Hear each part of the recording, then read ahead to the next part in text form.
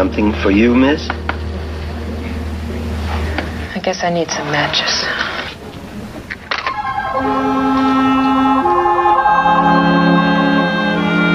You don't need matches, miss. I'll tell you what you need. Yes, I think I know what it is you need.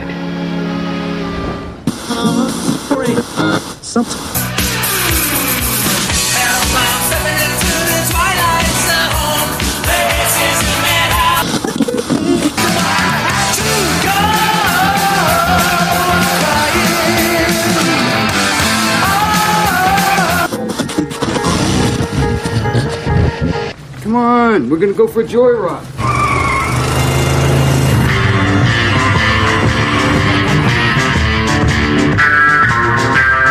You've just made a wrong turn heading south onto strange highways. Enter death's waiting room, if you dare.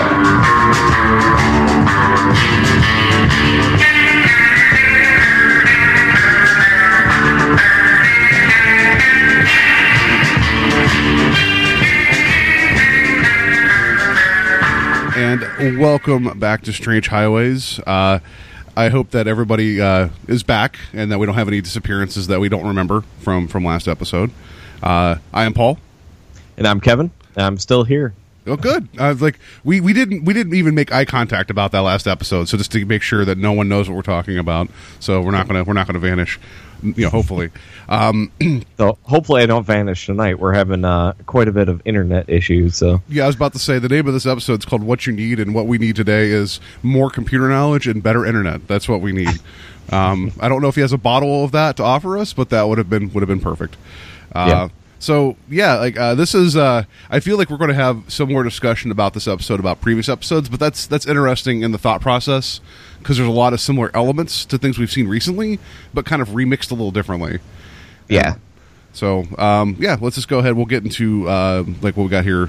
Air date December 25th, 1959, Christmas Day, which the guy gave out gifts, right? So kind of appropriate.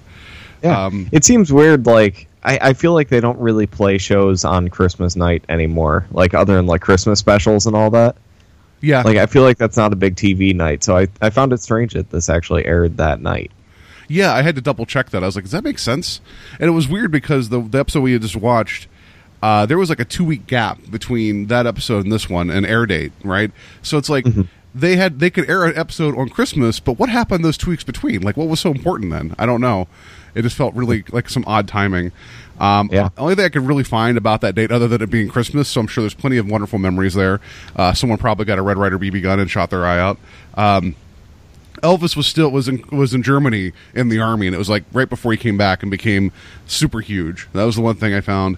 And also Barbie. This was the first year that was available, and this was right before it just like skyrocketed. So this was the first Christmas with Barbie. Oh wow! So there you go, some Christmas facts. And then most importantly, we should discuss the number one song was "Heartaches by the Number" by Guy Mitchell. Yeah, I listened to that. I really kind of dug it. It was definitely not Mac the Knife. And, and that's why I say it's the most important thing, because Mac the Knife is gone.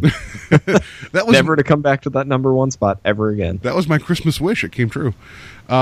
So yeah, it's a good song. Like I'm sure you could probably speak more to the musical stylings of it. It's definitely more of a country song that was number one.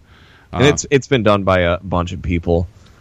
So I've never actually heard that version of it, which is strange that it was like the number one song for a few weeks, and I've never heard that one. Yeah, and then the number one film, I don't know if this is right or not. Like I kept trying to locate this. It was a film called The Silent Man, but then when I typed in all the information about that, I kept coming up with silent films called The Silent Man. So I'm just going to go ahead and say it's Ben-Hur. I don't know what was number one film was during Christmas. I don't really know. Maybe it's a secret. I couldn't find any information about what was playing that weekend. It was really weird. Interesting. Yeah. So, I mean, who'd have thought that our record keeping isn't exactly exact, 50, 60 years later. But yeah, that's so there you go. It's our Christmas episode that we didn't know was a Christmas episode that we're going to be talking about. Yeah, so Merry Christmas.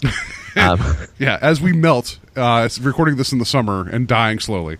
Well, it's almost Christmas. Actually, it is Christmas in July. It's Christmas Eve for that. So That's true. We're recording this on the 24th, so Merry Christmas and July Eve. And then when you listen to this, it'll be Christmas Day, kind of. Perfect. Yeah, that worked out really well. I didn't even realize that. You're right. All right, yeah, so let's go ahead. We can get into the cast and crew. Yeah, this episode was directed by Alvin Ganzer, who directed 3 other Twilight Zone episodes, including the Hitchhiker episode, which is a pretty famous segment. It was written originally by Harry Kuttner and possibly his wife, C.L. Moore, with the same title, What You Need, which I did have a chance to catch up with, so I'll be talking about that a little bit. So does that story hew more closely to what we saw versus like last week? When it was not at all. Oh, totally different. Other than people getting things that they need. Wow. It's totally different. And then the teleplay was done by Rod Serling, of course. Okay. And I also found out, too, that the short story was used also the basis for an episode of Tales of Tomorrow, which was one of those shows that ran around the same time as this. Yeah. Well, I think it was like 10 years previous. Oh, okay. Nowhere near this, then. 1952, I think it was. Okay. Yeah, I did find a download of that episode. I kind of flipped through it, and that looks like it's way closer to the story than this episode was. But again, when you got Rod Serling rewriting these short stories, like, you're going to get his twist on it. Yeah, that's true. And it's interesting, though, and we'll talk about this more further. It seems like he gets inspired by things as opposed to like literal interpretations of them. Yeah. And this seemed really up his alley because we've seen a lot of the themes and content pop up in earlier episodes as very similar to this. So I could see him reading the story and be like, yeah, I can do something with that. But yeah, it was pretty interesting seeing what he did with it. So the cast, we have Steve Cochran, who plays Fred Renard, our sort of main character. I wasn't really familiar with him. This was his only Twilight Zone episode as well. Yeah. I don't know if you had anything for him. I do, actually. There's 2 random facts here. One, he starred in the film called Inside the Walls of Folsom Prison, which inspired Johnny Cash to write Folsom Prison Blues. And Morrissey claims that his parents named him after this actor. Which, I mean, kind of makes sense because he's kind of like a sour son of a bitch sitting there with the scarf all hoity-toity, you know. Doesn't care about life, you know. Like I don't know if art imitates life at all, but that felt he kind of felt a little Morrissey to me. So I thought that was kind of a fun little bit. Well, he was punished for wearing that scarf, so it's okay. It's true. Then we got Ernest Truex, who plays Pedot. He's been acting. I think his first movie role was in 1913. Oh, before movies existed. That's crazy. No, I'm joking. No, I mean, he worked in a lot of silent films and then kind of moved on to TV later on. Again, this was his only Twilight Zone appearance, which I was kind of shocked with reading that, because he seemed like a character actor that would pop up all the time. He plays such a great mystical, like, old man character. Yeah, like I thought he was in the Kick the Can episode as well. Maybe it's not the. Well, it had to be the regular one because I don't think he actually. Oh no, yeah, he was in one other. Okay. I wrote down one other Twilight Zone. I thought it said only on my notes here. No, yeah, so he was in the Kick the Can one. Which, that makes sense, because that one, I mean, we'll get to it later, because I've seen the movie segment, I haven't seen the episode, and I'm sure they're similar, where you have older people that kind of have life and still want to enjoy life. And he seemed like that kind of guy you wanted as, like, a grandfather. He had that kind of nice, just, you know, you just want to hug this guy. And like, very, very good character actor type. So, yeah, I'm surprised he's not in more.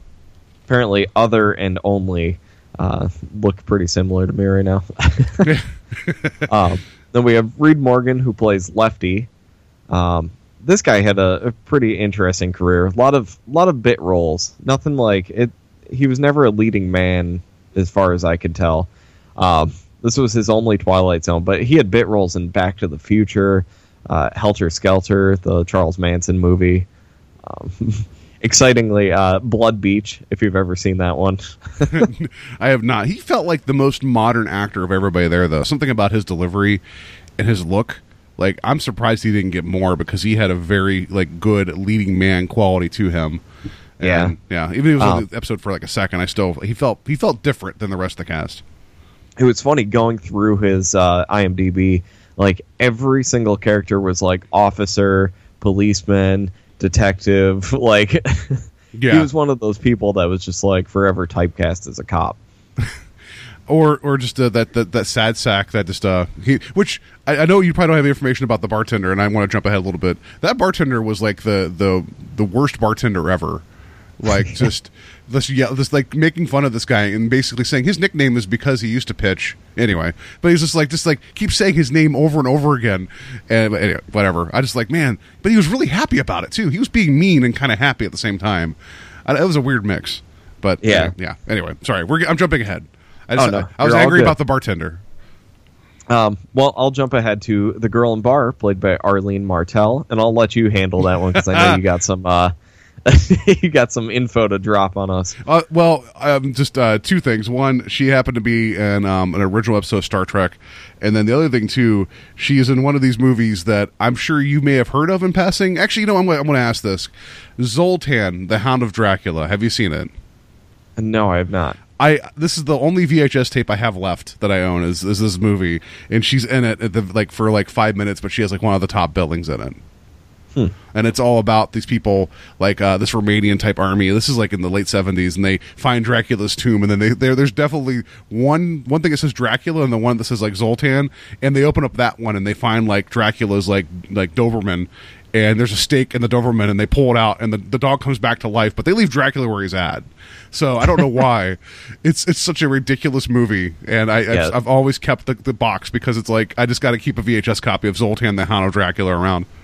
Yeah, I got to check this out. It looks ridiculous. And you can tell it's a quality tape because you look at it, it was produced on EP, so the reel on it's really, really tiny. And it's an hour and a half movie, so you can tell that they spared no expense putting this out on VHS for people to watch. So anyway, I never thought. You know what? I remember the cover. Anchor Bay had put out a DVD of this. I remember seeing the DVD at some point. I never watched that though. Well, it seems like something I would have picked up. Does the cover art have the dog with its lower jaw photoshopped where it looks almost like a snake opening up because dog jaws don't open that wide? Is that no? Not on the DVD, but I see the VHS cover. He does look like a snake. That's the one I have. It's green and orange font on it. Yeah. That's very awesome. Just never ever thought I'd ever have a discussion about Zoltan the Hound of Dracula that's recorded, and B, I never thought there would be a Twilight Zone connection to it. So I was tickled by that. As far as Star Trek, though, I saw she was in an episode called Amok Time. Yeah, and is that a fairly famous episode? Because I know I shop on a toy website called Amok Time. It is so you're going to put me on the spot about my Star Trek knowledge, and I'm going to tell you that I have a vast knowledge of enjoying the episodes, but not the background of them. I know that that's famous enough that whenever they were pitching the Star Trek Enterprise TV series to be made, they were actually going to take one of the characters from that episode that was a Vulcan, I believe, and make that person a crew member on Enterprise, which takes place before the original series, and kind of have a tie to that, saying this is a crew member that was younger, because Vulcans live forever, and they're going to have them be one of the crew members that you would be oh, well, that's leading towards that storyline, whatever that was. Mm-hmm. And Paramount's nah, we're not going to do that. So it's famous enough that they were actually going to pull a character out of it, out of canon, and bring it into another series. Yeah. So there you go. That was a reasonably intelligent answer about Star Trek. I'm happy that I gave that to you. And someone's going to fact check that and be Paul, you're completely wrong about that. And I'm you're probably right, but I know my Zoltan the Hound of Dracula. Yeah, I know so little about Star Trek that that's why I just left that for you. And then I will say the bartender was played by William Edmondson. Didn't really do too much else. And I had to write down, there's one other guy in this. He played the guy on the street at the end. His name was Fred Krueger. I don't know if you caught that, but no, I didn't. No, I did not. I did not catch that. That's amazing. The guy that gets the comb at the end of the episode. His name is Freddy Krueger. Is Freddy Krueger. Oh my goodness. And that's funny because we talked about Perchance to Dream and how everyone asked Wes Craven if he was influenced by that episode, and he's like, no. And then just 2 weeks later, or 2 episodes later, there's a guy named Fred Krueger on the Twilight Zone. Wes Craven, I know you're gone from this world, but I think you have some splaining to do. That's Desi Arnaz would be proud. Explaining. Some splaining to do. Yeah. So that's a weird connection. That's awesome. I didn't even notice that. That's funny. So that's it. Like, not that many people involved in this episode. Oh, actually, I do want to mention again, music. Speaking of Perchance to Dream, music was by Nathan Van Cleve, the guy who did that trippy, the theremin music for that episode. Did the music for this, and it's very obvious, but it's really cool. Yeah, I was going to mention the sound / music that plays every time something mystical happens is amazing in this. It sounded so far ahead of its time. Like, it sounded like the synth stuff you would have heard in, like, the 80s, like, late 70s. Yeah, and so I feel like I liked the episode. I thought it was a good, like, morality type of tale, but the music elevates it. You know, like, just something about it gives it just a little bit more off-kilter feel, which it sounds like this is his wheelhouse, and I really enjoyed that. Yeah. So, all right, that's your cast and crew, so we'll just go on to what Rod Serling had to say about this episode. You're looking at Mr. Fred Renard, who carries on his shoulder a chip the size of the national debt. This is a sour man, a friendless man, a lonely man, a grasping, compulsive, nervous man. This is a man who has lived 36 undistinguished, meaningless, pointless, failure-laden years, and who at this moment looks for an escape. Any escape. Any way, anything, anybody to get out of the rut. And this little old man is just what Mr. Renard is waiting for.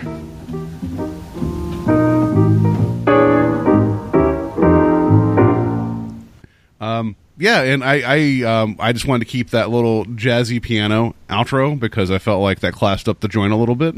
Yeah, for sure. I liked the music behind it. It was just like he's a terrible person, and you just hear this like upbeat piano noise. Serling is so harsh on Mr. Fred Renard.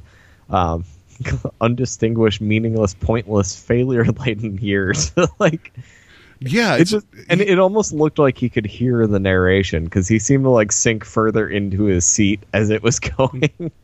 I know. I've never heard Serling hate somebody so much that he wrote. You know, like it was just some rough business. It's like I was like, man, like I'm almost surprised that Serling didn't break the fourth wall and walk in and just like, you know, just push the guy's head down on the bar and walk out. You know, that's what it kind of felt like. Yeah, seriously, a sour man, a friendless man, a lonely man, a grasping, compulsive, nervous man. Like, yeah, and so it's funny. So you got the idea that this is not someone that you want to befriend. You know, and then you like the whole thing of like whenever the older gentleman walks in, it's like the stage is already kind of set for, you know, you got someone that is just not in a good spot, but they see opportunity. Like you kind of get that immediately, so that's good. But man, he really dumped on him though. Yeah, but you know, I kind of like what he did because otherwise it would be really easy to feel sorry for him. You know, you open on the shot of a guy drinking at the bar looking depressed. You're like, oh, what happened to him? But then immediately Serling's like, don't feel sorry for him. Like, here you go. Yeah. Here's the deal. I like it. So, yeah, we're introduced to Fred Renard, who's sitting at the bar, living his useless life, you know. And in walks a street peddler by the name of Pedot. And he's selling a bunch of things. I was trying to find out... I was doing a bunch of research on shoelaces because I feel like every time we run into a street peddler in the show now, like they're selling shoelaces, and like in other movies and stuff, like we covered a film on Radio Violenta, From Beyond the Grave, and oh my god, I just blanked on his name, from Halloween. John Carpenter? No. Loomis. That plays Donald Loomis. Pleasance. Donald Pleasance, thank you. God, I don't know why that just left my head. He also is just on the corner selling shoelaces and matches. And I'm like, are you ever in an emergency where you're like, I need shoelaces right now? It just makes you wonder about the quality of the product back then, if it was like breaking all the time, you know? Yeah. But I tried to find like the history of shoelace sales or something. I could not figure out why every street salesman sold shoelaces. Well, I also find it odd, too, that this is a reoccurring idea of the traveling salesman. That, like, I mean, and by reoccurring, I mean this is the second time this has happened in the short run of the show that we've been watching. But I mean, you had I cannot remember his name, but in One for the Angels, that gentleman, and he, you know, like there's this, and I was going to wait to ask this question for you until later, but it feels like Serling kind of identifies with like this, like you're going to you know, go out and make it however you can, and sell what you can, you know, and be a good salesperson. And there's like this division between the older group that like they went through the Depression, they know what they have to do to get by, and then there's this younger group that kind of doesn't understand it and also just expects, you know, like, or they. So it feels like, I just wondered if there was like if he's kind of commenting on the current generation because they didn't have the same hardships. I mean, they had, you know, obviously they grew up during the war, but did they grow up during the Depression? Because Mr. Renard, like, he doesn't seem like the appreciative type. No. I really think there is a correlation between the two, because Serling definitely would have grown up during the Depression, so he would have that respect for money and, you know, working for what you deserve and everything. And this episode really covers that. I mean, Renard is just trying to find the easy way out of everything, and he feels like the world owes him something. Yeah. Whereas the other people that we'll get to that Pedot helps, they kind of are working to do something, but like the world has kind of been against them the whole time. So, you know, he's helping them out. But Renard is just in it to find the easy way out. And I can definitely see that coming from growing up during the Depression and really understanding how nice it is, you know, living in this time and working and having a good life and everything. But it feels like the street peddler type of idea has now kind of migrated its way into like the kiosk in the mall. So it feels like then Serling treated this with respect. He treated the job with respect, which, you know, that kind of idea of like, you know, you walk by somebody and they try to get your attention with something that you may not think you want, and then they try to, you know, talk you into it. Like, that's kind of shifted over time. But there's a certain kind of dignity to this job of like, this guy, you know, he's taking his case, he's going around, he's engaging with people. You know, it's like, and it feels like, I think there's like kind of like a sense of like, not honor, but like there is a respect that he has for that kind of just going out and doing it. And I was also, I was waiting for the case to have the same items that was in One for the Angels. I was waiting for a toy robot. I was waiting for like everything just to show up and be like, I know what you need, a toy robot. I'm not going to tell you until later, but you'll need that toy robot. Well, it's funny because they did reuse later on one of the props from an earlier episode. I don't know if you caught that. The newspaper he's holding is the same newspaper from Time Enough at Last. Time Enough at Last, yeah. Yeah, I saw that in the trivia. I couldn't, when I was watching the episode the second time, I couldn't catch the headline. So I'll trust someone really like took a look at that. And I thought that was funny, though. That's like it's kind of like an in-joke that's the headline for what's about to happen. And also I know that a lot of the horses listed were the names of cast and crew of the Twilight Zone. Yeah. So, anyway. Yeah, so Pedot, we kind of get nice base on what his power is. He goes up to a girl sitting at a booth, and she wants to buy some matches, but he's like, no, you need the stain remover. Which, at first, I was like, that seems insulting. Like, so she takes it and, you know, keeps drinking her beer at the booth she's sitting at. And he walks up to another man at the bar who is Lefty, Reed Morgan we were talking about, who is an injured professional baseball player, and he gives him a bus ticket to Scranton, Pennsylvania, which he doesn't know why he gives him that and everything. And soon after, he gets a call at the bar that there's a team in Scranton, Pennsylvania that wants to hire him as their pitcher. So he's like, how did you know that? And you see Fred at the end of the bar kind of watching him, taking notice of all this, and decides to confront him outside the bar. Yeah, but then you find out the cleaner was needed so she could approach the Lefty to say, oh, you got a stain on your shirt. Here, I got this. Which, that's all well and good. And that feels a little bit romantic. It still feels a little sexist, though. It'd be like, here's the cleaning material. Why? Because you're going to need to talk to this guy because he's on his way to Scranton, the big time. You know, I just felt like, I know, maybe what she needs is companionship, but it felt like that was kind of like a woman thing to do. Like, here you go, here's some cleaner, and now you're going to meet a man. That felt kind of Disney. I don't know. It was kind of odd, Yeah. Well, it was funny when he gave him the bus ticket to Scranton, too. Everyone's like, what is in Scranton, Pennsylvania? There's nothing in Scranton, Pennsylvania. And I was like, well, maybe he'll go get a job at Dunder Mifflin. That's what I was thinking. They need paper back then, right? So yeah, basically you get this idea that the peddler, he does sell kind of odds and ends, but his whole thing is that he's kind of exerting good in the world, like in little bits, like just that push that you needed to get where you needed to go, and it's like it's a gift that he has that you find out, and he just kind of like, I don't know if he picks these items out in advance in terms of like, oh, I'll need this and this and this, or that just happens to be this is what he has, and he finds people that need them, which I don't know. Yeah. They never really get into that. But well, here's what I'll say about the story. The story is vastly different, where you have a journalist who works for an economics paper, like a trade paper, and he's trying to find stories about businesses and stuff, and he goes into a storefront that says what you need on the front of it, or we have what you need. And so he goes in, and he's seeing people come in and paying him like thousands of dollars and stuff, and like walking out with like eggs and just like random objects, and he's like, what is this? Like, what are you doing? Is this a front for something, But it turns out that the Padot character, which is not named Padot in that, but he has a machine in the back that he's developed, and when you walk through a front door, it scans you, and he goes back in the machine, and he can see every possible outcome of like important moments of your life, like whether that be something good or something tragic happening. So like so he's very much, he's got, it's like this weird like he just looks through a lens, like this glowing lens, and he turns all these knobs and stuff, and he can see like every outcome, and he can kind of play God and decide which outcome is either the best or the best for the world.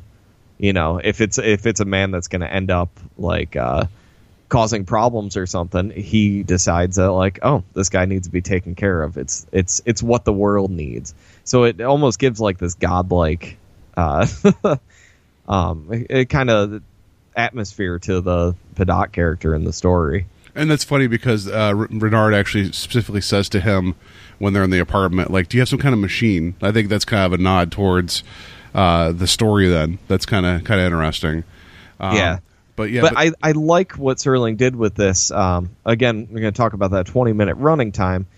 There's not much time to give a lot of that backstory, and the stuff in the story gets a little dry explaining all that, It kind of hammers in the details of the machine and everything and how it works. And I like that he just kind of leaves it as like, we're in the Twilight Zone. Like, this guy can do this, Yeah, and then and you get the idea that Padot doesn't really even know how it works. He just it comes to him, Well, that he also says something about like there's one point where he kind of gives a note of caution. He's I've already done something for you. I can't do this again. Which, you kind of find out later that he kind of already has an idea of what may happen.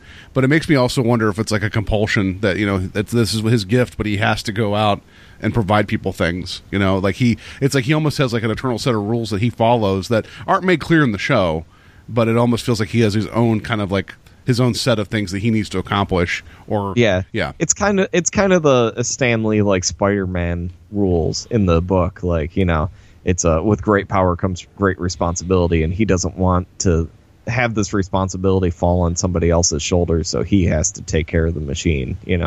Okay, that makes sense. Yeah, and I do like. I'm not always a big fan of just leaving it to mystery, but this one kind of works. It works in the Twilight Zone because you have that overarching like in the Twilight Zone thing. So you're just kind of chalk it up to just mysticism. It's just like, oh well, he's got this power. Like, I'm okay with that. And then where it gets interesting to me, and we've already kind of touched upon this, is that Renard is the one to straight up recognize it, and his first instinct is like, this can be used. And that to me felt like a very modern idea, because it's like almost like a I don't know, like the Indiana Jones idea of like, well, we have the Ark of the Covenant that has one purpose, but we're going to weaponize it. So you have like this thing that already kind of exists and you can't really explain it.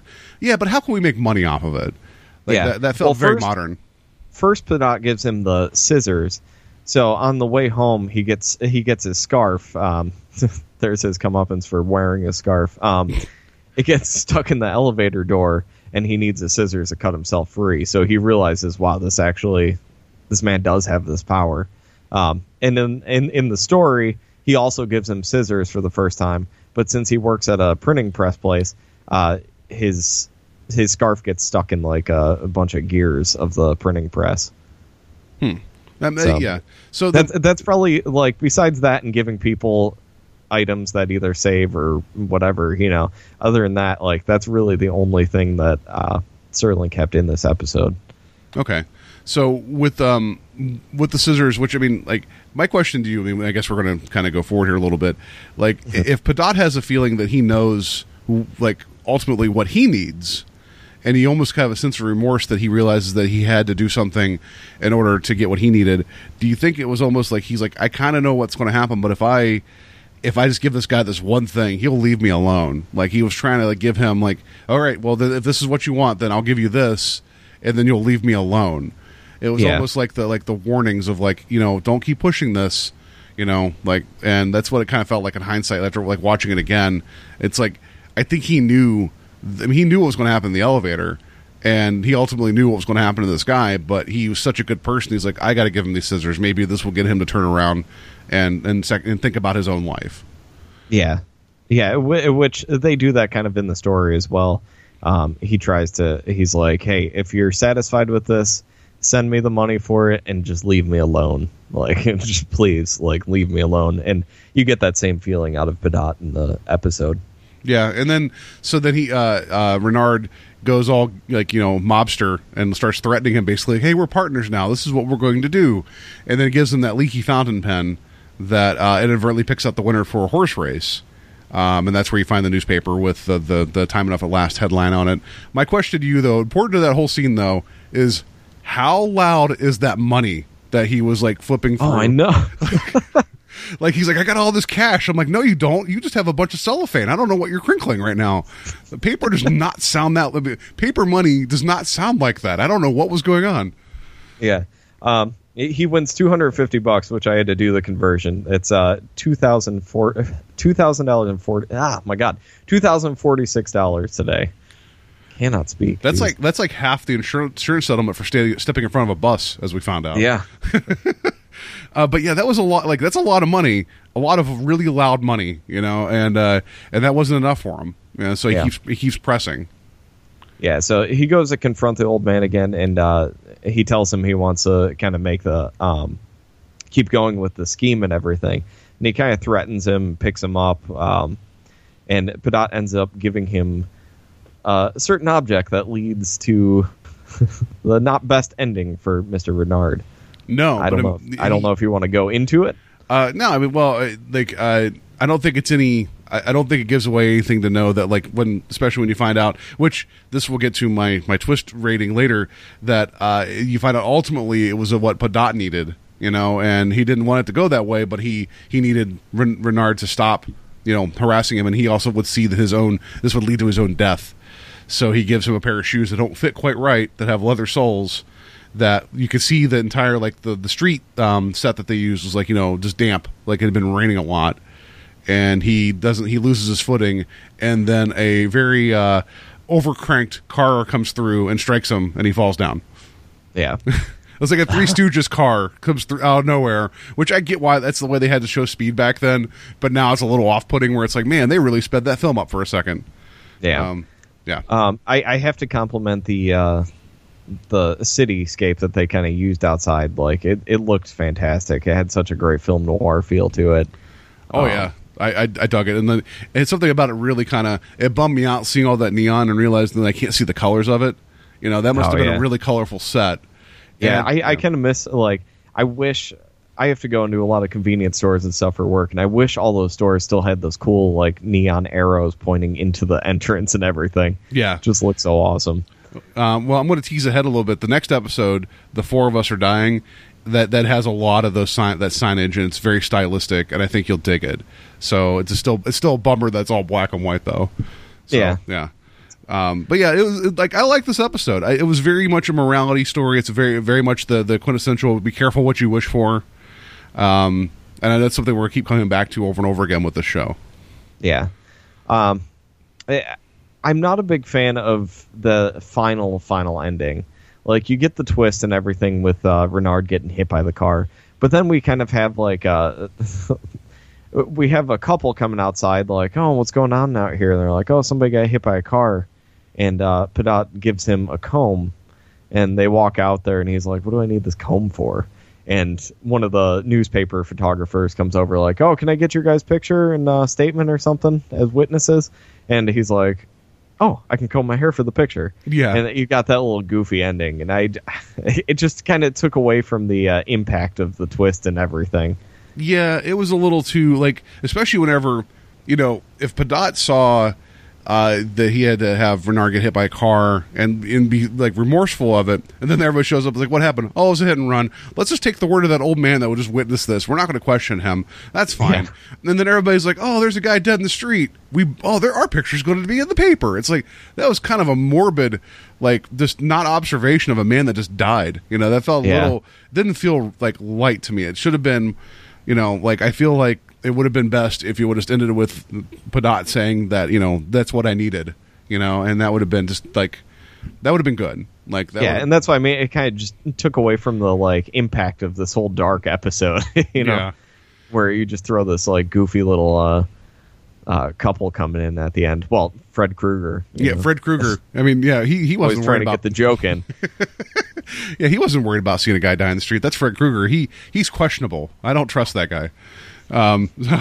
So no, I like the episode. I just, like, it was a little bit more after going from the hard sci-fi of the previous episode to more like the whimsical or mystical is probably a better word. It was a nice change of pace. I liked that we got objects that have purpose. That's something I'm sure we'll see. Objects of mysterious purpose. That's something we'll probably see a lot of going forward. Yeah. But it wasn't so much the object. I mean, the object served a purpose, but it wasn't like the objects themselves had held power. That's what I'm always expecting, is like the Friday the 13th TV series of, like, items of the damned. I'm waiting for that to happen. Yeah. I like that you say it took a step back from the hard sci-fi, because he easily could have had this as a hard sci-fi story, just as, like, the short story by Henry Kuttner was. And I love all the performances in this. I really, honestly, basically Steve Cochran and Ernest Truex were fantastic together. Yeah, it was good chemistry. The more we watch this, the more I realize that someone saying, "Is this some kind of gag?" is supposed to be kind of like like the big abrupt, like, "Are you messing with me?" like type of thing, because we keep hearing the phrase, "Is this a gag?" over and over again. So it's just funny to hear some of the language that now is kind of softer, but back then I was going to say that's just a product of the time. Yeah, I know. I enjoyed that. I apologize. I did not get a complete cigarette count in this episode, because the last one, I was so overdone with cigarettes the last episode, I think I wasn't paying attention to this one. There was the very intro. Did you see when Renard was sitting at the bar? There's that shot that closed out the opening portion of the narration. The smoke was going backwards. Did you see that?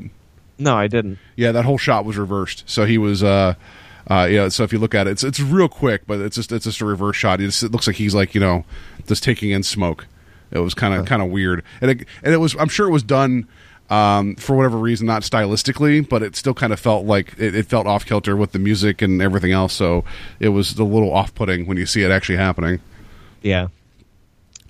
But yeah, so I don't have any other notes about this other than this story inspired Stephen King to write the short story I Know What You Need, which is from one of his earlier anthologies, and then also this reminded me of Friday the 13th the series, and also Needful Things, another Stephen King story. Yeah, I can see that. And there's I know I come back to Clive Barker often. There's a book called Weave World where there's a guy named Shadwell that has a jacket that he opens it up, and if whoever he's talking to, they see what they want in the jacket, and so he doesn't know what his jacket will have next. But it's just like, so it's this weird idea of, like, your heart's desire, and so I see this, like, all over the place, and it's a fun plot device to use. Yeah, definitely, and a lot of these themes we've already talked about, so there's not too much more that we can really go into. It's basically your Rod Serling morality tale when it comes down to it, careful what you wish for. Don't be a dick. I feel like this is still like a better take on this than Mr. Denton on Doomsday, where even though that was a little bit of a redemption story for Mr. Denton, I feel like Mr. Fate was very kind of, it wasn't a very complete concept. I feel like with Padot though, that you got a better idea, because I mean they're basically the same character in a way, because Fate rolls in, gives him what he needs, and leaves. Yeah. It's just a gun fixer or whatever it was called. So it's like it's very similar, but with this one, it's like I feel like Padot's more sympathetic. But yeah, it's just interesting that they're very similar ideas. Yep. All right, so we'll just get to the twist. Unless you have other things you want to throw out there. No, that's pretty much it. I'll give this a 3 just because I knew that Renard would end up somehow getting his, but I didn't expect it was to serve what Padot needed. I thought that was kind of a nice little button on that. Yeah, I'm right on board with you. 3 out of 5 for me on the twist as well. Yeah, I really like the whole thing with Padot getting what he needs to save his own life, and using his powers for that. I like I said in the short story, he kind of covers like what the world needs and kind of using it to fight crime, if you will. But like, I kind of like they cover that God aspect of it a little bit more in the short story. And I wish he would have touched on that a little bit. But again, with the 20-minute runtime and keeping these things lean, I think he did a great job with the teleplay for this. Yeah. And the more we go with this, the more I really start to respect the intro narrations, because you can do so much heavy lifting in a matter of like a minute. Oh yeah, like I said, his character would have been easy to give sympathy to, but Serling comes in and just like no. Yeah, and it's great. Like that's a great way to set up a character for a 20-minute story. Give all the background you need in 10 seconds and you're done.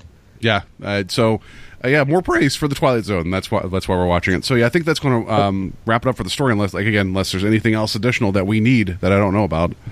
Yeah, I think I got everything I need. Oh, there you go. All right. So Kevin, how can people get a hold of us? How can they get what they need? You can find us on Facebook at Strange Highways Podcast. You can always email us at strangehighwayspodcast@gmail.com. And if you feel inclined, please go to iTunes and Stitcher, rate and review us. Let us know what you think of the show. It really helps out. And I think that's about it. If I'm missing anything else, let me know. I think we're good. Next episode is The Four of Us Are Dying. I'd seen this one previously. I'm not going to go too much into it. It is very much more stylized. I'd probably say it's closer to like Perchance to Dream, and how it gets kind of weird. And I think you'll like that a lot. So yeah, I'm going to try and dig up the short story. It's by George Clayton Johnson. I found he wrote a bunch of episodes, I guess, for Twilight, and on the Kindle store, I found a whole collection of all of his Twilight Zone stories. Oh wow! So yeah, it's again like $3. So I'm going to end up with quite the ebook collection after doing this show. You're going to be so well read after doing a show about television. That's going to be. I guess that's a win for people that's like, you should read more, and like, yeah, well, that's what's going to happen. So that's funny, and I like that you're digging into that part of it, because that does give some good context. I appreciate that. Yeah, it's just interesting to see, because like Serling's a great writer, but seeing the people that kind of influenced him and things that he thought were interesting to him, like just seeing how he changed it for the show and everything is just so interesting. Beyond because a lot of these episodes are pretty simple when it comes down to it, and just adding that other dimension of getting a little bit more background out of the short stories is just so much fun. Yeah, and I'm an illiterate heathen. That's what I am. So I'm just going to keep ignoring books and just watch TV, and that's it. So I'll leave you to be the more cultured of the two of us. I'm pretty sure you read more than me in your personal time.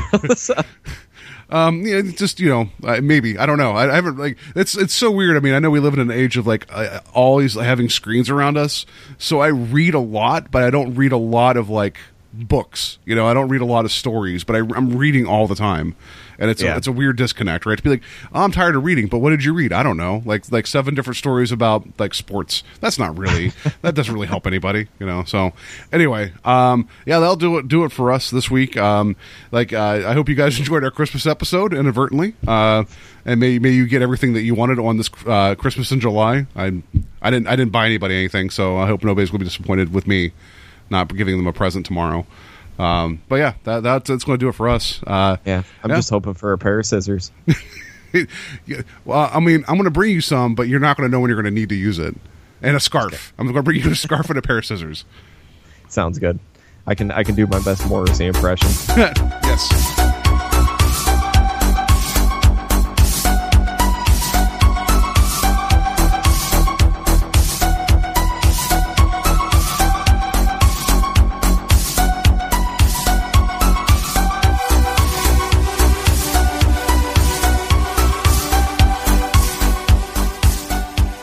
Did you ever hear of a tip? A tip? Oh, yeah, here's a tip. Don't play with matches.